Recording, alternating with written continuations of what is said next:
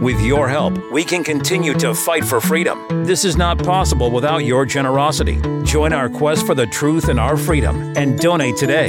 Simply go to tntradio.live.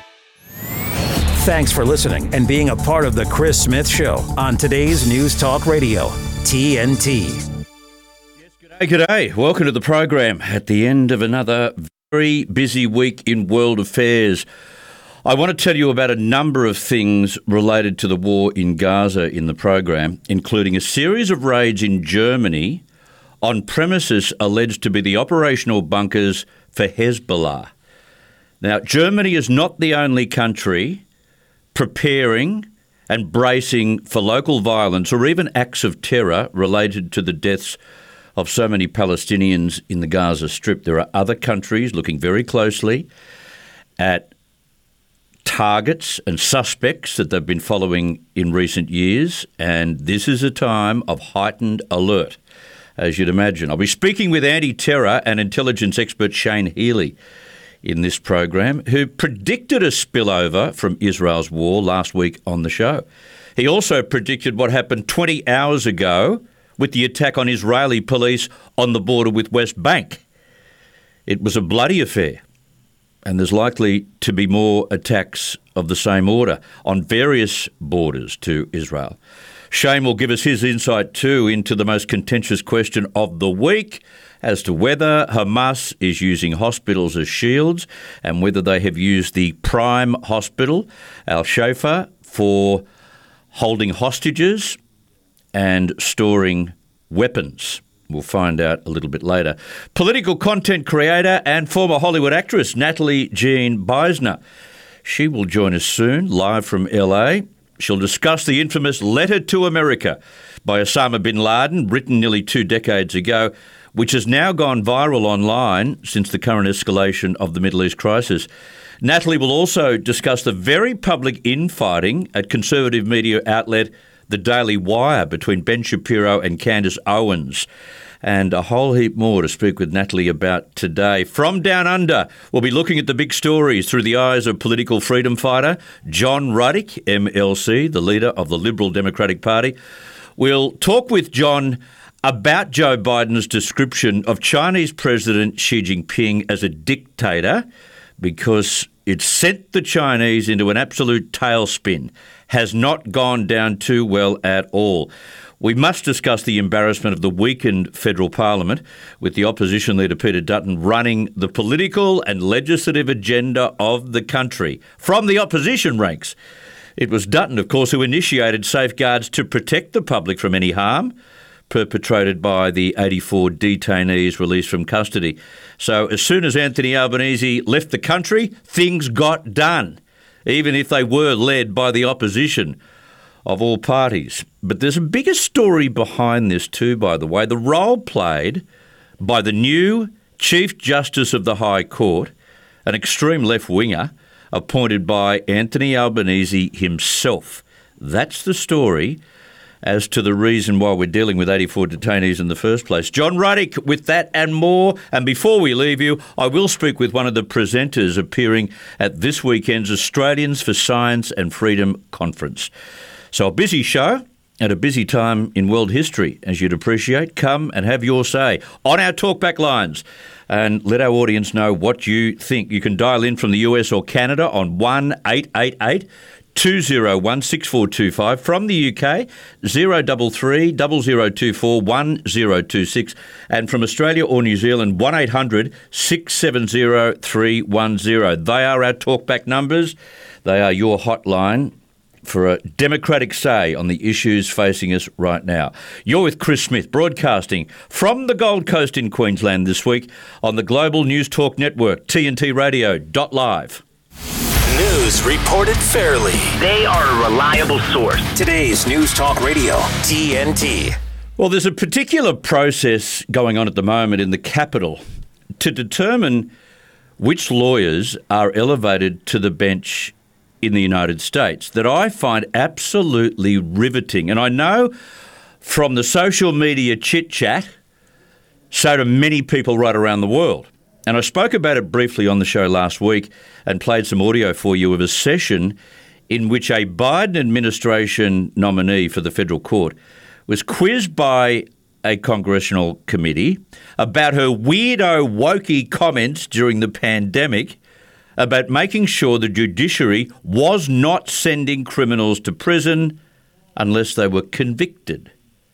So anyone charged with the most heinous of crimes would be released back into the community. Because we didn't want them to catch COVID now, did we? Just an outrageous left-wing numbskull theory of justice. And the nominee herself squirmed in the hot seat like a bat under lights. It was embarrassing. Well, there are lawyers and political correspondents astonished at what they're seeing before the Senate Judiciary Committee this month. It's been a conga line of dummies, a conga line. Who selects these supposed up-and-coming legal eagles?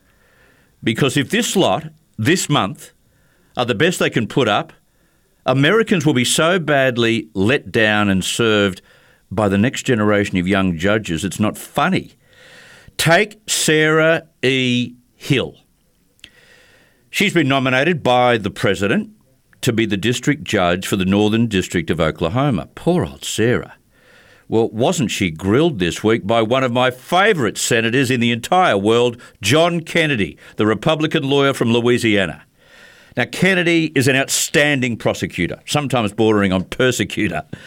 He comes well planned for these judicial job interviews, which is basically what they are, and rarely misses nailing these inexperienced nominees. As for his latest victim, the aspiring Sarah Hill, well, she obviously hadn't done her homework on who sat on the Senate Judiciary Committee and who John Kennedy was. Otherwise, she wouldn't have been all smiles as she took her seat and started cruising through some of the early questions. But then came the Louisiana lasso. Kennedy took the basic approach to his questions, throwing some very simple legal and constitutional terms at Sarah Hill. Now, as a lawyer himself, this would have been easy peasy. Just pitch up some terms that any district court judge would need to know in the course of their duties. The kind of stuff Ms. that Sarah... Hill, what is collateral estoppel? Collateral estoppel. I think collateral estoppel. Well, Senator, I will say that my 20 years of practice has primarily been dealing with issues relating to criminal law or relating to other areas of the law. Yes, and if you don't know, just tell me. I certainly do know collateral estoppel. I'm finding that the bright lights of the moment are making it hard for me to recall it. Oh, no. Bong. Sarah got lassoed. Collateral estoppel is not necessarily something that's more akin to a particular part of the law. It's not related to, say, insurance, or it's not related to criminality. No. It's used right across the judiciary. And I had a look at what it meant because I didn't know. I'm not a lawyer, let alone applying to become a district judge. Collateral estoppel. It's a noun, and it's a situation in which a judgment in one case prevents estops, a party to that suit, from trying to litigate the issue in another legal action. So you can't replicate what is going on in one part of the judicial system to try and get the result that you want. And it's not a rarity, by the way. It's not an extraneous term. For example, if a person sues a company for a car accident and loses, they cannot sue the same company again for the same accident elsewhere. That's what it means. But let's give Sarah the benefit of the doubt on that one, all right? Let's give her another shot. Here's John Kennedy with something from his first-year law books. What's the difference between a stay order and an injunction? Two orders frequently issued by federal courts. The difference between a stay order and an injunction? A stay order would prohibit. An injunction would restrain the parties from taking action. A stay order, I'm not sure that I actually can give you the. Okay. That. Oh no! Bonk bong. She was lassoed, hogtied, and put on a spit. For the record, an injunction is an order from the court which prohibits a party in a case from performing or ordering a specific act as the case continues, either temporarily or permanently, sometimes referred to as a temporary restraining order.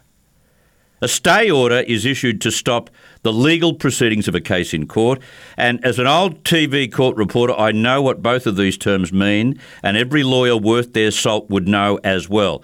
But not the potential next district court judge for northern Oklahoma. Another poor showing from her, Sarah Hill. Now, on the platform X, it was interesting, some legal reaction. Carrie Severino, constitutional lawyer and president of the Judicial Crisis Network, commented about Sarah Hill's failure to find those last two definitions, stay order and injunction, saying, how can an individual who wants to be a federal judge possibly not know this? Stays and injunctions come before district court judges all of the time. This is not a trick question. Another bullseye to Senator John Kennedy, who's one of the most outstanding committee interrogators in the party. But the Biden administration's judge recruitment process, I've got to say, is a total shambles. We've now witnessed 3 major nominees embarrassed, humiliated, and shown to be totally unsuitable for such appointments. And you've got some really crucial and era-defining issues coming before the courts at the moment. You've got parents taking on various states of the US over gender policy. You've got silly climate claims coming from groups of people, including students. And you've got racial determinations that are very important and create precedents for states. The US cannot afford to have dummies on the bench. But I guess what do you expect when there's one in the Oval Office most days? This is TNT Radio. You should hear what George Eliason is talking about. Donald Trump's woes. Now, we've talked about the Colorado case, the 14th Amendment case, and a judge has denied the motion to dismiss. Now, if you don't remember, the suit cites the 14th Amendment clause banning those who participate or assist in an insurrection from taking office. And they're making this legal argument based on Trump's actions before and on January 6th. And when they claim that thousands of his supporters were creating an act of sedition at the Capitol. During January 6th, Trump actually offered to call the National Guard in. He told the protesters to keep things peaceful. And this is all public knowledge. This isn't a political action. They're trying to control, once again, who can run for the office of president and who cannot. War of the Worlds with George Eliason on today's News Talk, TNT Radio.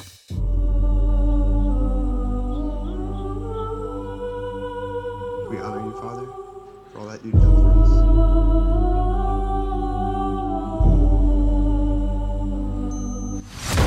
us. Chief Division Counsel and DOJ have approved a no-knock breach.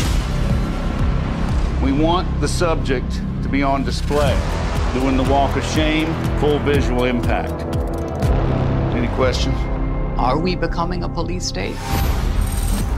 Government told American citizens they couldn't go to church on Sunday. For the first time in my life, I'm saying to myself, am I going to get a knock at the door? FBI warrant, come to the door now! The Patriot Act and FISA were used against Donald Trump. These individuals have commissioned the biggest propaganda play in U.S. history. They don't go after the people that rigged the election. They go after the people that want to find out what the hell happened. We don't need to have a crime. What we need is a person to look at.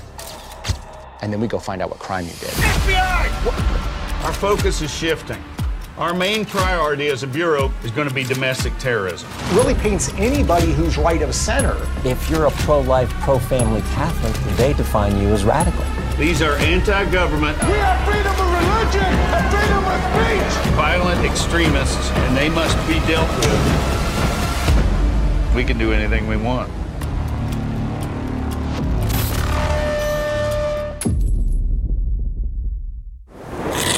Scraping together all the news and information you need. It's engaging. At the top and bottom of the hour. Today's News Talk Radio, TNT. Just having a quick scan of our chat box, which is on tntradio.live. You're very much invited to register your comments and have your say on what occurs on the program regularly on the chat box. Just go to tntradio.live. You'll see the little ladder on the left-hand side at the top. Press that, you'll get a menu, and then press chat, and off you go. I'll get to Natalie Beisner in just a second. I just wanted to give you a little bit of a thumbnail sketch of where we're up to in terms of the Gaza Strip, and the New York Times does a pretty good job of a dot-point factualised chronology of what's going on. It's not very Times-like opinion, so we can rely on it, and it is restricted to the facts, which is what we want at the moment. The Israeli military said it had recovered the body of a hostage kidnapped in the October 7 Hamas attack from a building near Al-Shifa Hospital.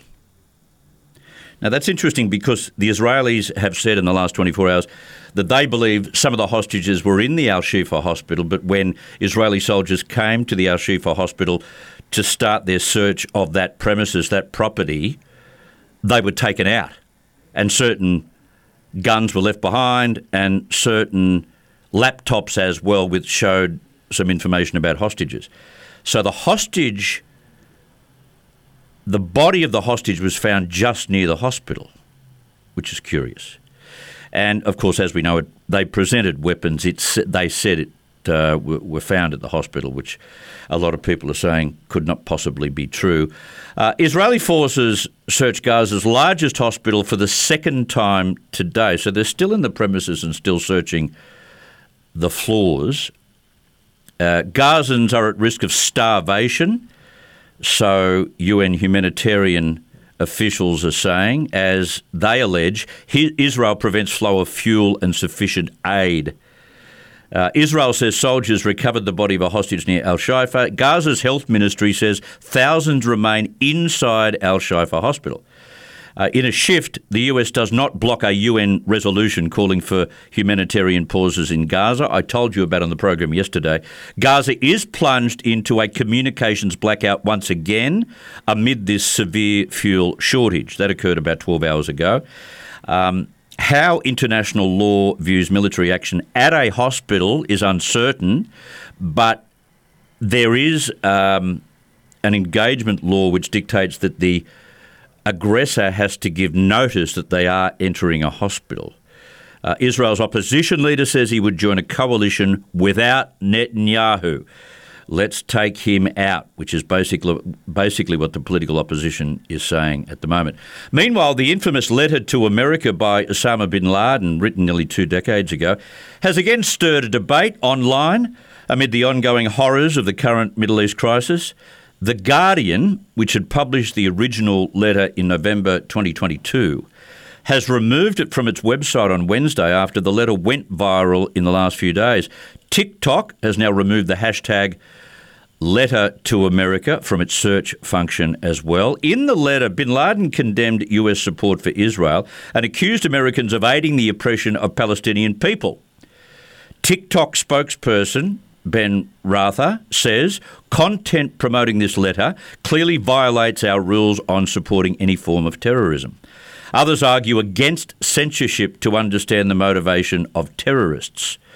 Let's bring in our guest live from Los Angeles, California, to discuss this and much more. Natalie Jean Beisner is a political content creator, former Hollywood actress, atheist and lifelong liberal who walked away from the Democratic Party in 2020. She's now a conservative Christian and passionately pro-life. Natalie Beisner, welcome back to TNT Radio. Good to have you on. Hi, Chris. Thanks for having me back. Firstly, what do you think of what I had to say at the start of the program about the legal system and this conga line of dummies they put up that can't even answer very basic questions that you'd find in a first-year law book about terms that they'll probably have to deal with, heaven help they ever get to the federal court, they'll deal with on a regular basis. It's embarrassing, isn't it? It is embarrassing. I wish I could say it was surprising. We have a sitting Supreme Court justice now who needs a biologist to know what a woman is. So I guess if that fundamental isn't there, then maybe, the law stuff isn't there either. But I kind of think this ties into a lot of what we're seeing coming out of college campuses now. People are surprised. They're waking up to it. Obviously, this woman, Sarah Hill, is older, but I think that in general, universities, law schools, college campuses, they're not actually teaching. And this has been going on for at least 10 years, and we're all just sort of seeing it come to fruition here. I appreciate you pointing out that clip. I hadn't seen Kennedy questioning Sarah Hill that way. And they all just sort of laugh at it at the end. She said my teacher would be appalled at the very end of this 6-minute clip. Anyone can go find it on YouTube. And they all just kind of laugh and ha ha ha. So I don't know. No, I mean it's well, it's no shocking, laughing it's matter because she will have to preside over cases that some people put their entire life savings into to seek some kind of justice, and no wonder there's so much criticism about the decisions that come from the bench. Exactly, yeah. And we're seeing less and less American public trust in institutions over the course of the last 3 years, at least. And I can't blame the American public. No, exactly. And let's just hope those that are failing the test, at least publicly, don't end up being submitted officially as the next nominees for the federal court. Let's move on to things that are very, very edgy at the moment. In its violent extremist or criminal organisations policy, YouTube says that content intended to praise, promote or aid violent extremist or criminal organisations is not allowed on its platform. Various social media have similar policies, we know that. Is it in the public interest to have bin Laden's letter available, or does it incite terrorism? Would you agree with what YouTube has done? I always fall pretty hard on the First Amendment thing. I think that you should be able to say almost anything, and I understand that YouTube, Twitter, X, whatever, they are their own sort of entities, and maybe don't necessarily fall in line with that. But I think, if nothing else, this is bringing to light a lot of what we are seeing, what I just mentioned coming out of college campuses, the fact that these 20-somethings and even 30-somethings on TikTok are just discovering this and reacting to it in a way that we would mostly find shocking. I think that's important. I think that's necessary. And I think that we should be able to say and speak almost anything. And again, know who your enemies are and know who thinks what. Is there any line to be drawn, though, between what normal everyday Americans, what normal everyday Australians even, post on a social media platform, and what is represented on social media as coming from someone as vile and as deadly as Osama bin Laden was? Is there a line there between posting something from him, posthumously, of course, and what would come from normal people? Is there any line at all in your mind? That's a great question. I found it hard to read. I've never read it before, to be honest. I was very young when 9/11 happened and when the letter was written. And I found it hard to get through and hard to sit through knowing who wrote it and what it said. But I'm going to fall on the line that it needs to be out there and people should be able to speak on it and comment on it. And you know what? The FBI has a lot of free time on their hands. They're going after American citizens, MAGA, Catholics, etc. So maybe they can keep an eye on who's saying what about Hamas and about bin Laden, etc. Maybe that could clue them in. But again, I think free speech is free speech. And if you're inciting to violence to continue out what bin Laden started and did and finished, etc., that's a different story. But just the letter and repeating it and commenting on it and showing your stupidity, your ignorance, your misunderstanding of history and what has gone on, I think that should be permitted. Yeah. My feeling is it's an active letter from history as opposed to someone living that says, I want you to go out and incite violence, or I'm inciting violence and I want you to perpetrate that violence on a certain group for these reasons. I think there's a little bit of a difference in saying Well, it was bin Laden who wrote that letter, and it now has a particular connection to what's going on in the Middle East right now. I think that's a lot different, and I think I would probably agree with you and let it ride. Now, infighting at conservative media outlet The Daily Wire went public this week as the company's co-founder, Ben Shapiro, and show host Candace Owens traded escalating personal insults over differing views on the Israel-Hamas war. I don't have a problem within workplaces where people have differing opinions. It's not strange for that to occur. Everyone can't agree. I don't think there's a right and wrong. Shapiro was filmed saying Owens was disgraceful for her faux sophistication on the Israel-Hamas war. Owens has responded, calling Shapiro emotionally unhinged. Do you see this war? I guess it's having divisive flow-on effects everywhere around there, but I would have thought this is the cut and thrust of everyday media, isn't it? I don't know. I kind of wish the Daily Wire and conservatives in general could keep this behind the scenes. I think this maybe could have been handled over text or over a phone call. I assume they have each other's numbers. It's been entertaining, if nothing else. You know, unfortunately, I think that this conflict among the awfulness of the conflict is tearing apart both the left and, you know, the left honestly can go to hell. So good riddance. And the right, though, in many ways. I mean, just even the reaction to the letter that we just spoke about is showing the hypocrisy of the left in that they're supporting Sharia law, but they're also LGBTQ+. I mean, it makes no sense whatsoever. And we all knew that. It's highlighting it, but it's dividing the right in a lot of ways. And I don't love to see that. It's, I think the Daily Wire is so important. I think they could, in a few years, take on Disney. They're starting that Bent Key children's entertainment. Yeah. So I hope that they can kind of bury the hatchet. Personally, I fall on the side of Candace Owens on this, even though I don't typically do that. She just represents my belief. And I've also been called, hater of a certain group of people for that belief. So I can very much relate to her in that way. But in general, I would like to see people not tearing each other down on Twitter. I don't know. I don't think Shapiro knew he was being filmed in that moment, that viral video, but I guess you kind of got to assume you're always being filmed at a private event even. So yeah, it's unfortunate. And I hope that in 3 months' time, this will be ancient history. Shapiro wouldn't be the first emotionally unhinged media host, would he?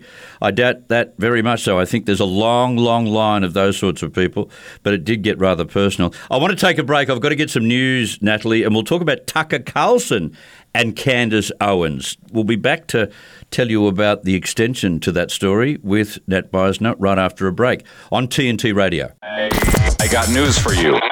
TNT Radio News. It's about time. Matt Borland here with a look at your TNT headlines. Israeli Prime Minister Benjamin Netanyahu has defended this week's raid on Gaza's largest hospital. Turkey's president has declared Israel a terrorist state, warning Netanyahu his days as Prime Minister are numbered. And Moscow has warned there is a real possibility diplomatic relations between the US and Russia could be severed entirely if Washington keeps pushing confrontational policies. We're the pinup boys and poster girls for free speech. We just don't look as impressive as Vladimir Putin shirtless on a horse. Yeah. 24/7, 365. We never stop sifting fact from fiction, misinformation from the truth, from government overreach to the latest on mandates, big tech censorship to propaganda gone mad. Listen to TNT Radio and get the news and views direct from our expert presenters and commentators anywhere you go. Ask Alexa or Google to play TNT Radio or download the TNT Radio app for free from the App Store or Google Play. Today's News Talk. This is TNT Radio. I've got Nat Beisner with us. Now, Tucker Carlson has just had Candace Owens join him in a 40-minute sit-down interview, which I should say has already received over 11 million views on X. They covered important issues which are censored by many news outlets, including COVID policy, anti-white racism, and the emotional response to news out of Israel. How important are the issues she covered? And given her bold determination to show leadership over difficult issues, do you see her as a future US president, maybe? Listen, I this might be an unpopular opinion. I hope to not live long enough to see a female president. That's my opinion of the U.S. Hang on. You don't want a female to run the United States of America? I don't want it. Listen, I don't know. So far, it's been Hillary and, Nikki Haley that they've offered us. Would Candace Owens bring out different emotions in me? I don't know. Hang on, what's the problem here? Is it their genitalia? Is it their wardrobe? What is it? Well, what even is a woman, No, I think there are a lot of male leaders in the world, obviously a lot of non-Western countries, non-Western ideals. We're talking about that here. I would like a man to stand up to those men. There's a lot of people who hate America, and I kind of want a man to stand up to it. That's neither here nor there. It's very here. It's very here, Natalie. You've started. I'm not a feminist, okay? Well, you're not a feminist. You're an anti-feminist. I don't get it. I am. I don't get it. I would disagree with you to say that I don't think we'd have a Middle Eastern dispute if the leaders of Israel and the leaders of, say, the Palestinian Authority and Hamas were women. Maybe so, but if women couldn't listen, I'm not advocating for anything. If women couldn't vote in the U.S., we would never have another Democrat president again. So it's just, toss up here. I'm just saying, okay, if there was no 19th Amendment, we wouldn't be in the situation we're in. I think women have wonderful qualities. I love women, but we have a lot of empathy. I think this wokeness that we're seeing is toxic femininity. We love to talk about toxic masculinity, but I think it's toxic femininity. It's weaponized empathy to where everything else goes out the window. But that is probably fodder for another discussion. But that is my genuine opinion. I thought Candace's interview with Tucker Carlson was great, though. It's honestly the first time that I have watched him since he just went on X, not for any particular reason, just because this has captivated my attention. And I thought it was very enlightening. I think especially the point that they make about anti-white racism on college campuses, on universities. It's been going on for at least 10 years. There's a wonderful book called The Coddling of the American Mind by Jonathan Haidt and Greg something. I'm forgetting his name right now. This has been going on for a long time, and it's obviously not just on colleges and universities. And I think that they bring up a good point about some people. We're seeing a loss of support for Israel that maybe we haven't seen in a long time. And I think that is because of indoctrination at these universities. But also, I think some people have a genuine question of, okay, why is this just now coming to the fore? Why does it only matter when it's against Jewish people that this is going on in universities? Why do these donors only pull out now? And listen, I'm a staunch advocate for it's never too late to wake up. I woke up later than I would have liked to have. So I'm not condemning anyone if this does bring a lot of Jewish Americans to maybe walking away from the Democratic Party. But I think that we have a valid question of this has been going on. This has been sanctioned. This has been in curriculum. It's in curriculum now. Anti-white racism, calling for white genocide. So why now do we suddenly pay attention to what is going on in our colleges, campuses, and universities? And I think that that's a valid point that they bring up. And I think it's also a valid point that they both make. Americans are very emotional about this overseas conflict, and I can empathize with it. I can understand. I think it's horrible what's happened. Do we get this emotional, though, over our open border and the fentanyl that's coming in and the terrorists that are coming in? Do we get this emotional over anything? Do we get this emotional over the 2024 election? Do we get this emotional over anything? The gas prices near me.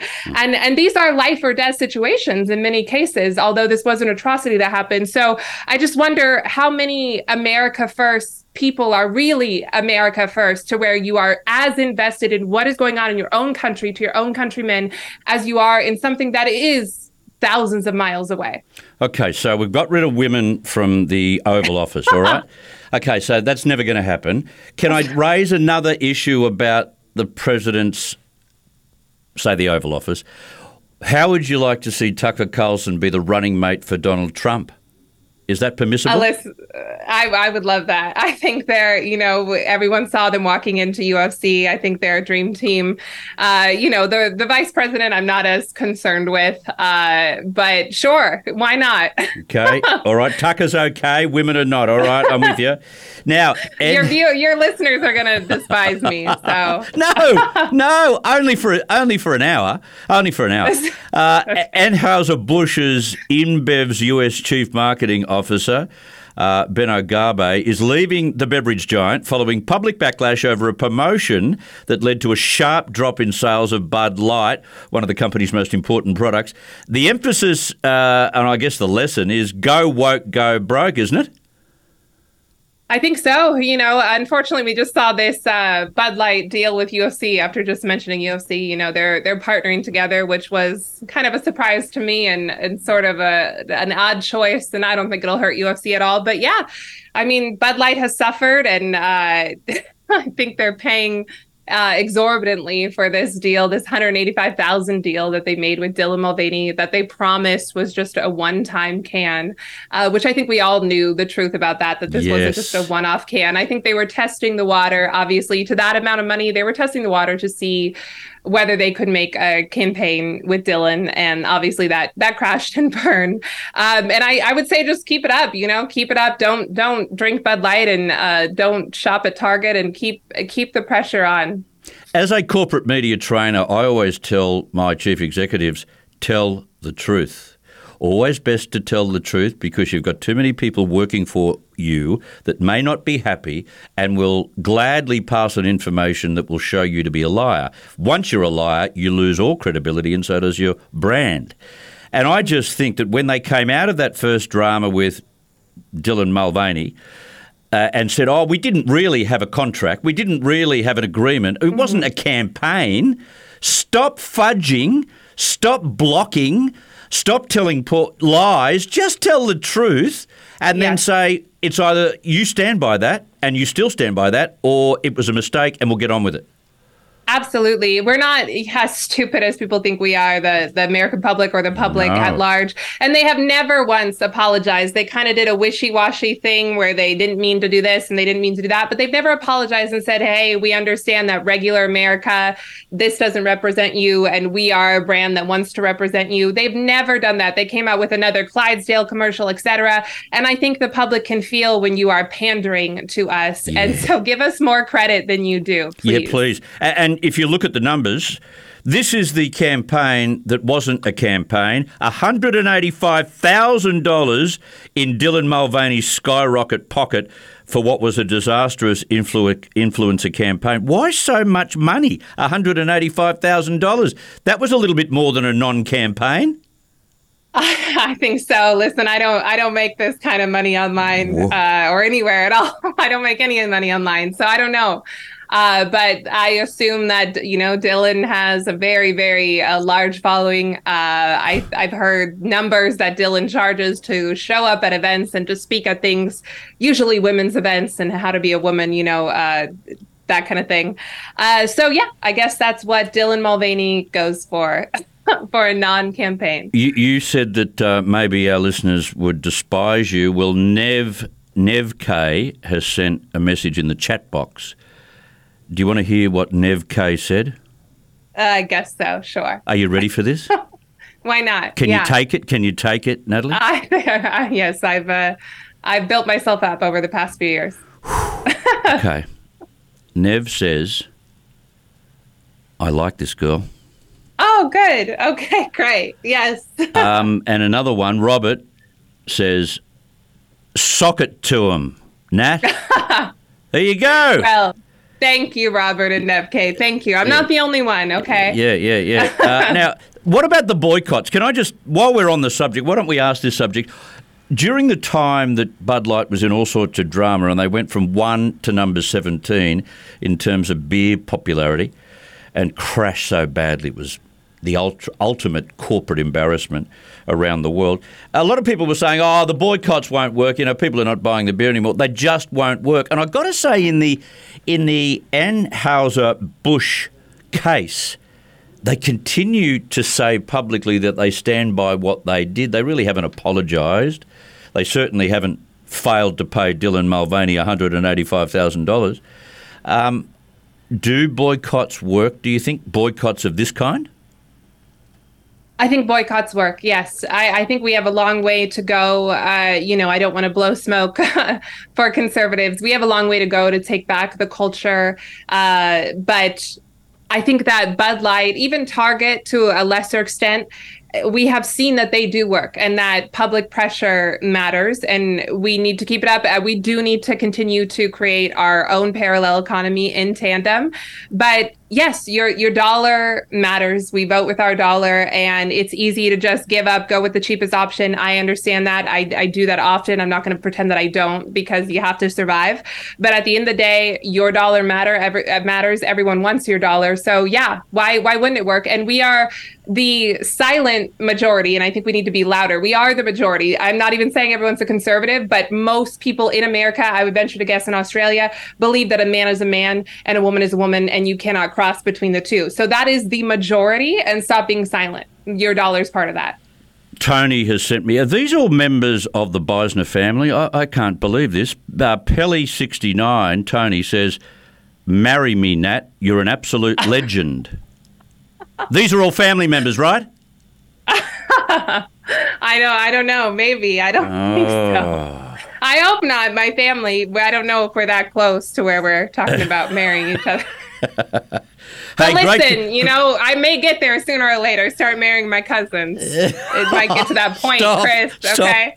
I'll call you in 5 years, whoever that was. We'll see. Too much information. Thank you so much for your time. All the very best. Thank you. You're not a disgrace, but I'm still scratching my head as to why you don't want women to run the country. We'll talk about it more, maybe. Yeah. Thank you so much, next week. Thank you very much for your time. Bye-bye. Bye-bye. Natalie Beisner from LA. Always something to say that gets you thinking, and always something to argue about. Should a woman run the United States of America? Give me a call on that. Have we got any women listening that want to stand up and say, I'd like to run the United States? I tell you what, you do a better job than Joe Biden.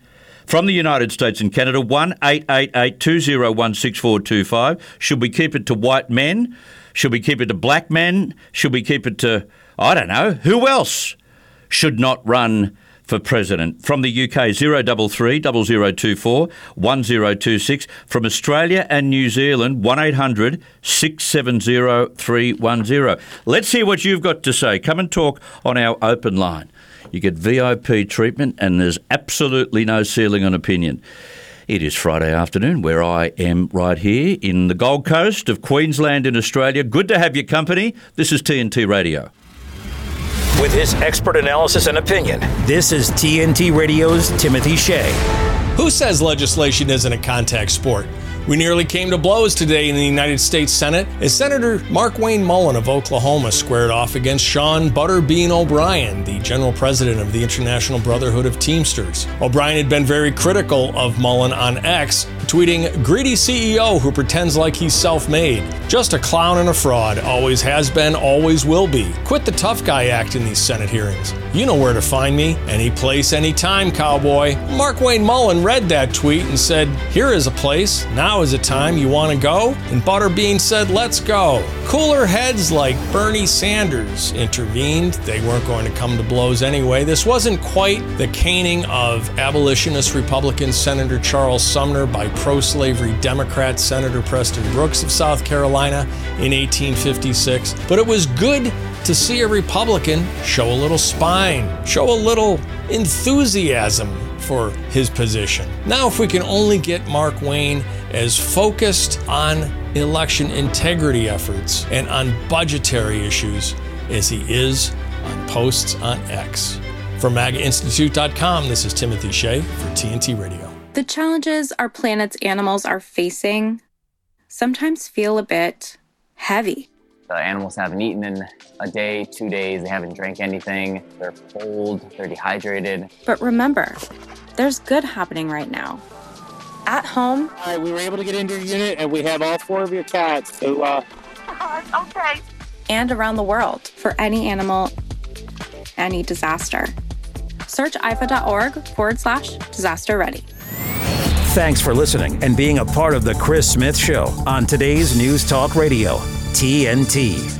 Interesting to see a little bit of news out of Israel that I've got to say I'm very happy about, which is that someone is no longer alive.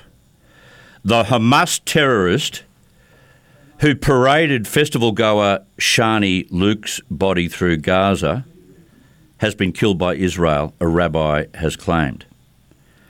The mother of Shani was just 23 years of age, mind you, who was shot dead by Hamas terrorists on October 7, reportedly told a leading rabbi that the terrorist who paraded her naked body through Gaza on the back of a truck was killed by Israeli forces. The tattoo artist's family spent weeks believing that Shani had been kidnapped from the Nova Electronic Festival on October 7 by Hamas before Israeli soldiers confirmed she'd been killed after they found fragments of her skull on October 30. During those harrowing 3 weeks, Shani's family had to contend with seeing a disturbing video where the 23-year-old's half-naked body was splayed in the back of a truck, surrounded by terrorists and jeering crowds who spat on her. She's simply a Jewish girl who obviously lives in Israel. I'm sorry, I don't see the point of being that vile, that much of a savage to someone who's got absolutely nothing to do with the government and nothing to do with the politics of the nation.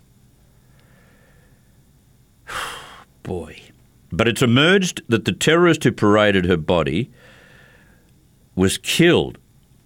Rabbi Shmuley said Ricarda, that's the mother, told him the IDF had killed the monster who had his legs over Shani's body in the back of the truck while screaming Allahu Akbar. As sick as it gets. If your God permits you to do that to any other human being for whatever reason whatsoever, I'm sorry, it's not a God that I find conducive to modern life. This says more about the savages that did this as opposed to any kind of religion. Shmuley posted on X, yesterday Ricarda Luke revealed to us she said it so quietly and with such dignity that the IDF had killed the monster targeted and killed that savage Hamas monster who had his legs over her naked body, screaming Allahu Akbar as he paraded her body around Gaza City. The man is now roasting in hell where he belongs, and that will be the fate of all the Hamas monsters, thank you IDF. Shani's brother, Amit Luke, 20, revealed earlier this month his whole family crashed when they saw the abducted festival goer being paraded by Hamas terrorists on a truck where they were spitting on her like she was nothing. Ugh, I just don't want to read it on. How does that family get those images out of their minds, out of their heads? How do they not have nightmares about that for the rest of their living days? And how dare anyone treat a 23-year-old girl dancing with that kind of physical venom? Just repulsive. I mentioned to you about what Germany was doing, and I said that many other countries around the world would be preparing and preventing as much as possible, as much as they can, any kind of local reaction to what's occurring in Gaza. Well, police in Germany have conducted raids at 54 sites across the country as part of an investigation into an Islamic centre for alleged links to Iran and the Iranian-backed group Hezbollah. The Ministry of the Interior said Thursday's operation primarily targeted the Islamic Centre of Hamburg, as well as 5 affiliate groups, as hundreds of police conducted raids in 7 German states. This gives you an indication. Let's presume that they've got most of this right. Maybe not all of it, but most of it right. 54 different properties over that many parts of Germany for the one terror group, and a terror group that's located in Europe, not necessarily in Lebanon. The Interior Ministry and the Minister, Nancy Faeser, said, I want to make it clear that we are acting against Islamists, not against a religion or another state. We have the Islamist scene in our sights, especially now when many Jews feel particularly threatened. We do not tolerate Islamist propaganda or anti-Semitic Semitic and anti-Israel hate speech, she added. The raids were carried out as Jewish, Muslim and Arab communities around the world say they are experiencing an uptick in discrimination and intimidation as the war between Israel and Palestinian group Hamas intensifies. Fazer said the IZH has long been monitored by the Domestic Intelligence Agency. The ministry said the centre supported the revolutionary concept championed by Iran's supreme leader, which may be a violation of Germany's constitutional order. No arrests were made, and the government said the raids were focused on gathering evidence for its investigation into support for Hezbollah. So nothing has come from that. 54 locations and no one's arrested? That to me is a little bit strange. You may have a view on that. Give us a call on our talkback numbers from the US or Canada, 1-888-201-6425. From the UK, 033 0024 1026. And from Australia and New Zealand, you can call 1-800-670-310. This story from Australia is starting to make international headlines. A 12-year-old girl charged with murder over a fatal stabbing had an intellectual disability and had been running wild while in state care for years, according to sources. Homicide detectives on Thursday arrested the girl at the Royal Hotel building in Barclay Street in Footscray, Melbourne, after a 37-year-old woman was found dead in her home inside the converted complex at about 2 a.m. The girl remained under police guard in hospital before she was charged with one count of murder on Thursday night. She's 12. 12. She's believed to be one of the youngest Victorians to face a murder charge ever. While the age of criminal liability in Victoria is aged 10, the state government has committed to raising the age to 12 by the end of 2024. Sources close to the horrific case have told the Herald Sun that the girl should have been in long-term secure welfare. But the state had no such facilities for children with intellectual disabilities. Can you believe this stuff? You know she's running wild. You know she's got a severe intellectual disability. She's a danger to the people that she comes in contact with, and we don't have facilities to work out what to do with someone like that. That is unfair to an unknowing public. The girl has been in residential care for several years. She was on Victoria Police's radar, but what good's that if you can't do anything about her? With one source saying she may have been prostituted out. At 12. The girl had routinely run away from her care facilities, going missing for days at a time, sources have revealed, and had been the subject of dozens of warrants for return to placement. Earlier this year, she had briefly been in secure welfare, and there had been a push for her to be held in a similar setting more permanently, but advocates said that no such facilities were available. Gee. Can you believe it? The Herald Sun has been told that several calls were made to police over concerns for the girl's welfare and mental health in the weeks leading up to the death on Thursday.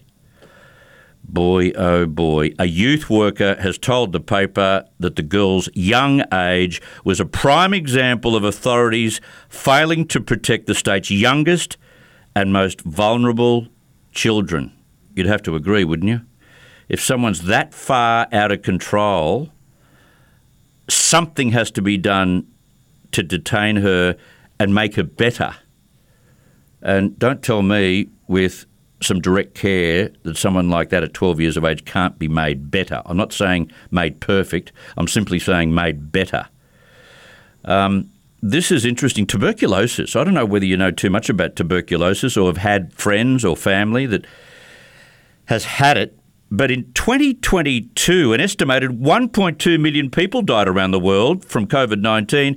But forget about all of that. 1.3 million died from tuberculosis, according to the World Health Organization. 1.2 million from COVID-19 in 2022. 1.3 million from tuberculosis. Gee, we haven't had lockdowns, mandates or any kind of daily press conferences based on tuberculosis, have we? As cases of the COVID-19 virus and related deaths dwindle, tuberculosis caused the bacterium Mycobacterium tuberculosis has reclaimed its spot as the deadliest infectious disease.